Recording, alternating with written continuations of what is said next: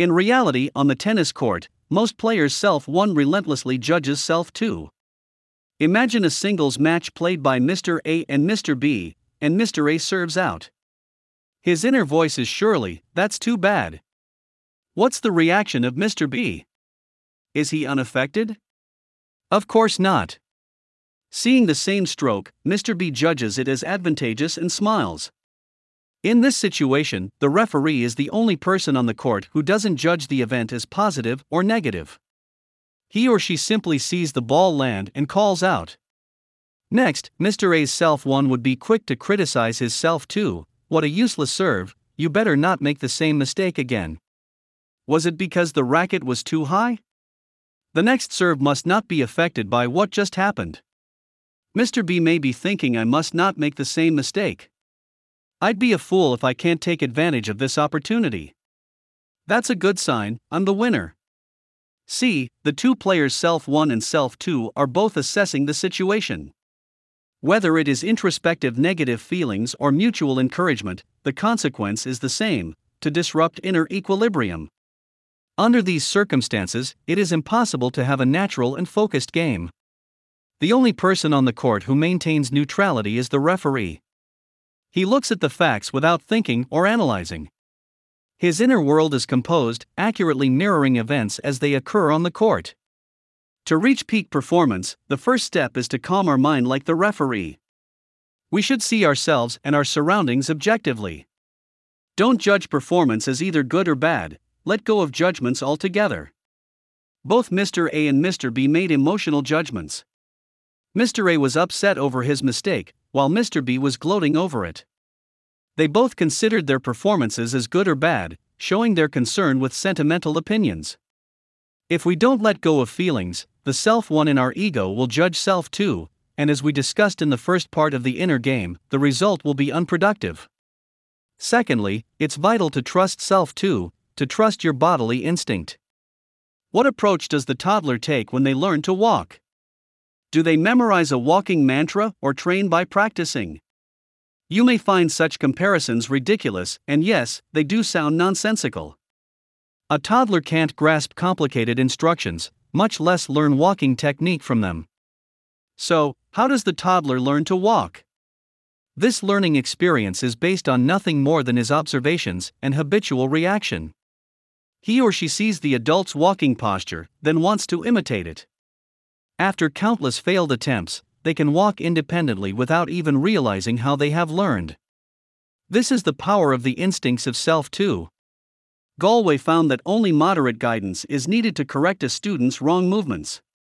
Too frequent verbal instructions undermine the chance for players to learn from their mistakes.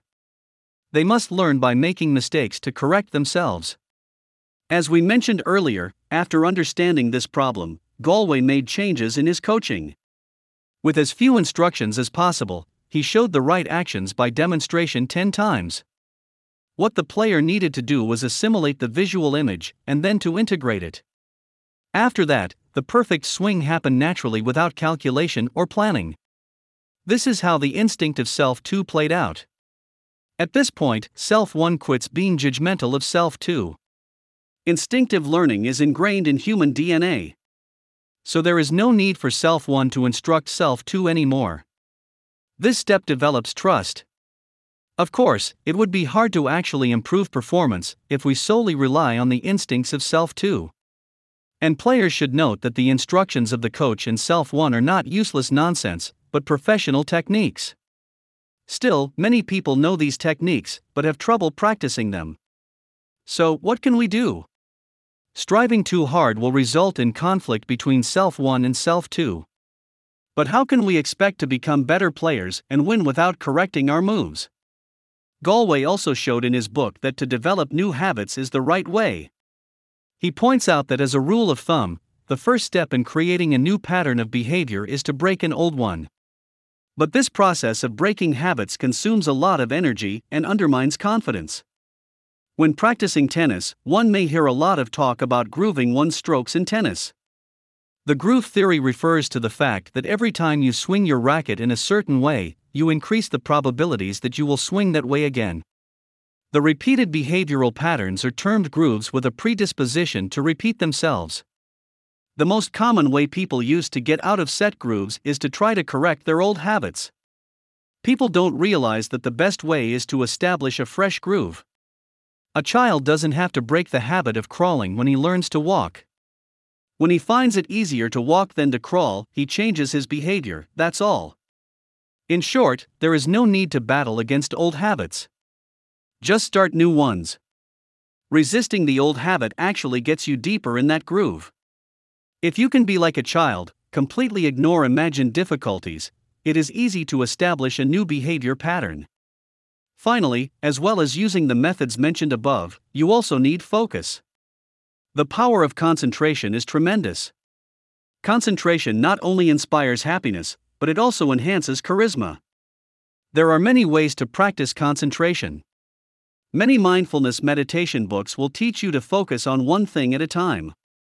It has been highlighted in many other books such as Flow, The Psychology of Optimal Experience, and The Charisma Myth, How Anyone Can Master the Art and Science of Personal Magnetism. In any sport or game, concentration is always an essential quality. Galway's method is the same. He teaches us to observe the ball. You don't have to think about how to hit the ball, what the score will be if you miss it, or what others will say. You just need to focus on the tennis ball with full concentration, and you will achieve harmony between self 1 and self 2. In fact, when one has a still mind, one has already attained concentration. From the above two parts, we should understand that improving harmony between self 1 and self 2 helps people win a game or learn a new skill. And this harmony is not some arcane piece of wisdom from Eastern philosophy. It can be practiced. First of all, we must let go of judgments and observe ourselves and our surroundings with objectivity. Stop judging ourselves and our performance as either good or bad. Second, use our intuitive capabilities. These are tremendous, rooted in human genes. As long as we provide self to a clear visual image of the desired results, all we have to do is release and let it happen. Harmony between the two selves begins as self 1 trusts self 2. Thirdly, develop new habits. There is no need to change old bad habits, just ignore them. And finally, concentrate. Train your concentration by focusing on a specific object. If you adopt these practices, you will be an excellent tennis player and unbeatable on the court in the future. So, is Galway's harmony between the two selves only for sports games? Is its significance limited to accomplishing people's sports goals? Next, in part 3, we will look at the significance of harmony between two selves.